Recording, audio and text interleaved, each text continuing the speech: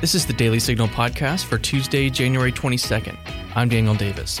In this day and age of rights movements, we don't hear that much about children's rights. Well, my guest today, Katie Faust, is a children's rights activist. She says children have paid a heavy price for the sexual revolution that we don't fully appreciate. She'll join us today in studio.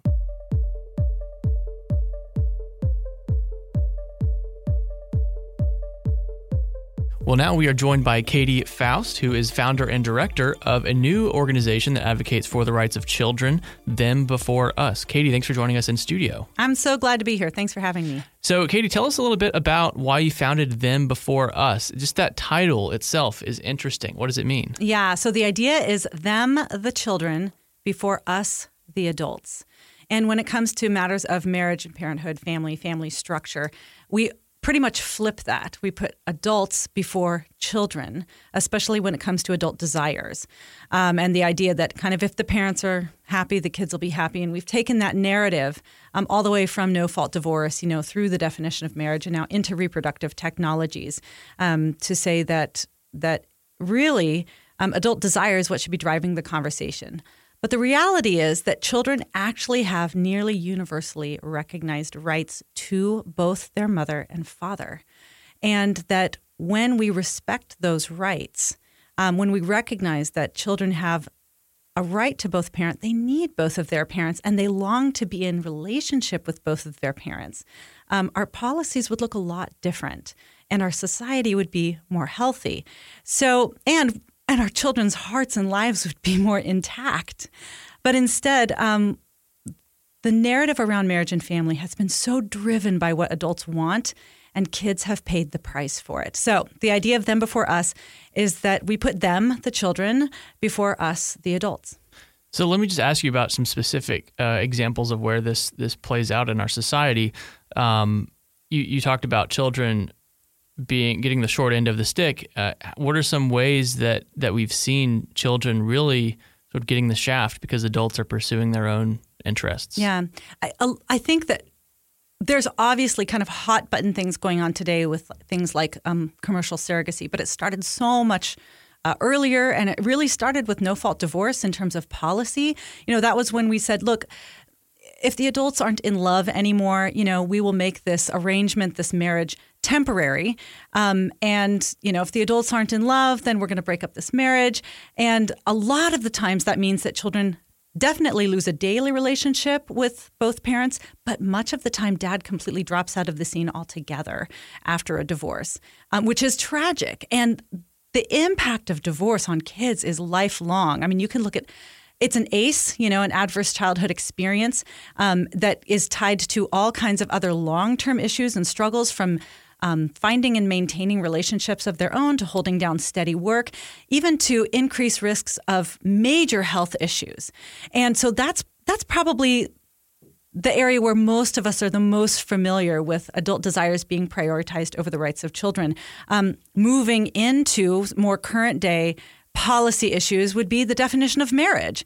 Marriage historically has been the most child-friendly institution the world has ever known because it's the one place where the rights of a child to both their mother and father find a common home. Instead of viewing it as this critical issue of justice for children, we've transformed marriage simply into another vehicle of adult fulfillment. And that's what happened when we redefined marriage. So as the people who follow our Facebook page and website know, redefining marriage redefines parenthood. When you make husbands and wives optional, mothers and fathers become legally optional as well. And we're also seeing it when you're looking at reproductive technologies. The United States is, as my friend Jennifer Lal says, it is the Wild West when it comes to medical practice. There's very little regulation, and there's all kinds of crazy things happening, almost always costing children a right to their mother or father or both. So, that's kind of a bit of a broad landscape picture of what it is that we're dealing with. So when it comes to something like IVF, which I think has gotten pretty universal acceptance in our culture, largely for because of ordinary married couples who would want to try to have a kid, but obviously IVF includes a lot of other situations.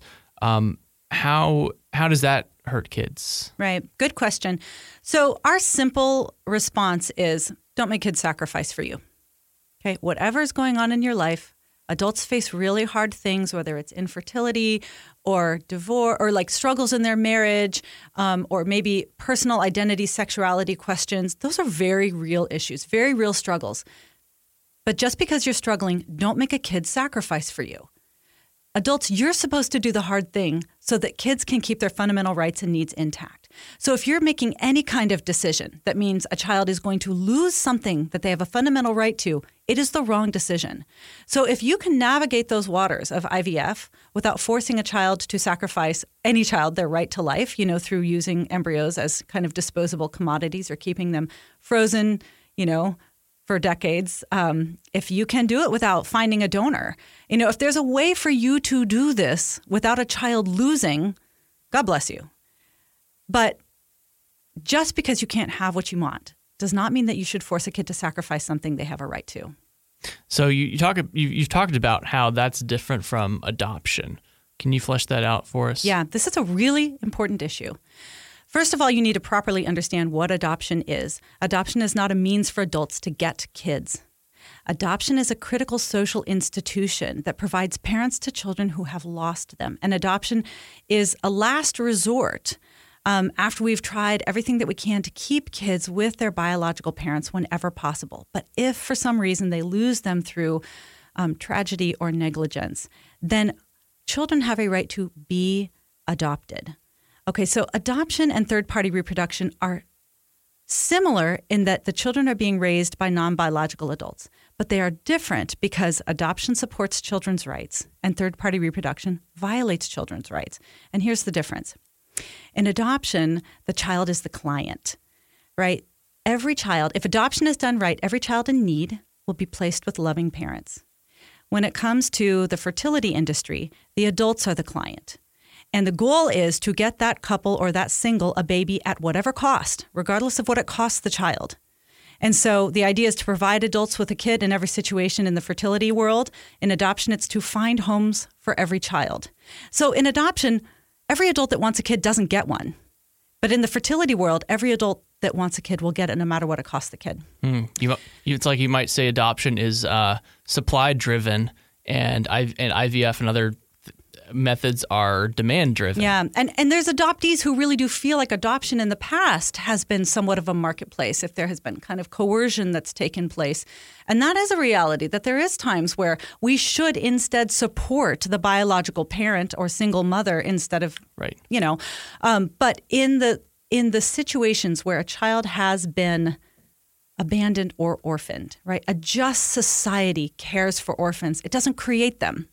And that's really the two different things going on in the adoption world versus the third-party reproduction world. And to be clear, because these kids who are created through sperm and egg donation are now old enough to speak for themselves, many of them deeply struggle with the fact that not only were they raised without one of their biological parents, but that was an intentional decision, right? As opposed to adopted kids who are being raised by non-biological parents who, if adoption is done right, are doing their best to mend the wound that was created by the loss of their first family, as opposed to donor conception, which actually creates the wound. Well, there's so much there that we could talk about. I want to ask you about legislative issues. You're a brand new organization. You're thinking about legislation that can affect the issue. Obviously, a lot of this problem is just cultural. Mm-hmm. We've accepted, the idea that free consenting adults can do whatever they want to fulfill their own dreams and happiness. Obviously, that's got problems. What can the government do to at least contain the issue that the culture is driving? Yeah, well, unfortunately, we lost big on marriage because we did not understand that marriage is a social justice issue for children.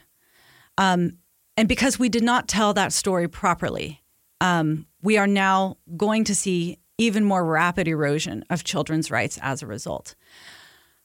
So there's a lot coming down the pike. But right now, what can we do? Well, I would say number one is we can focus on truthfulness when it comes to birth certificates, that birth certificates actually exist to serve the child, that children, one of the most universal human longings is to be known and loved by the two people responsible for your existence.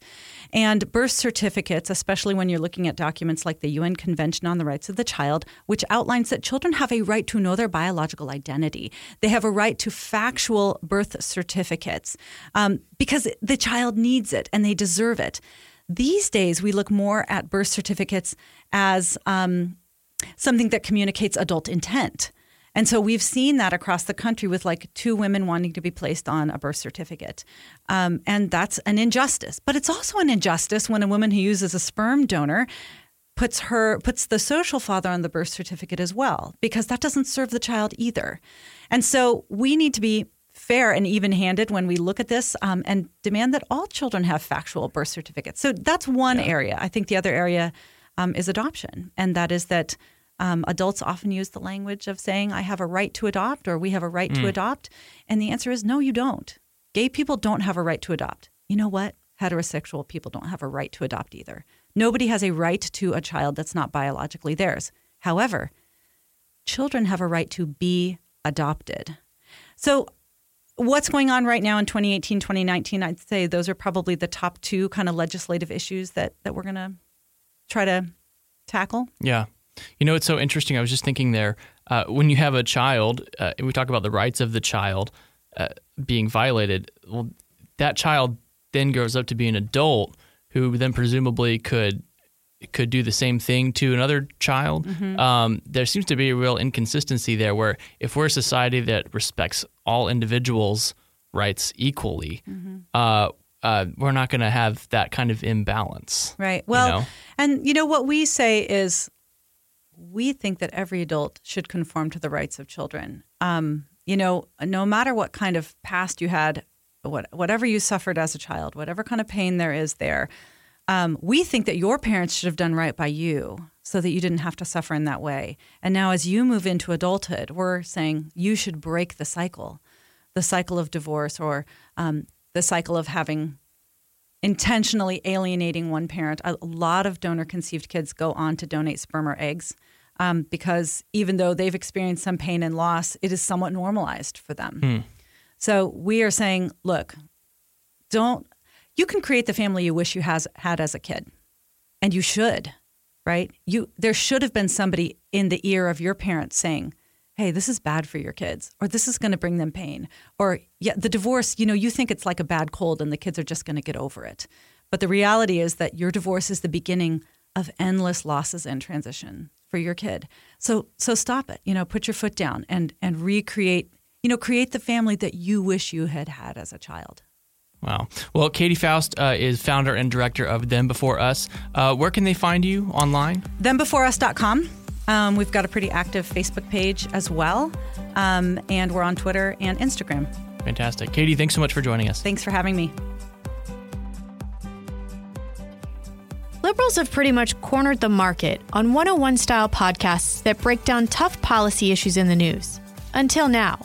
Did you know that every week, Heritage Explains intermingles personal stories, news clips, and facts from Heritage experts to help explain some of today's hardest issues from a conservative perspective?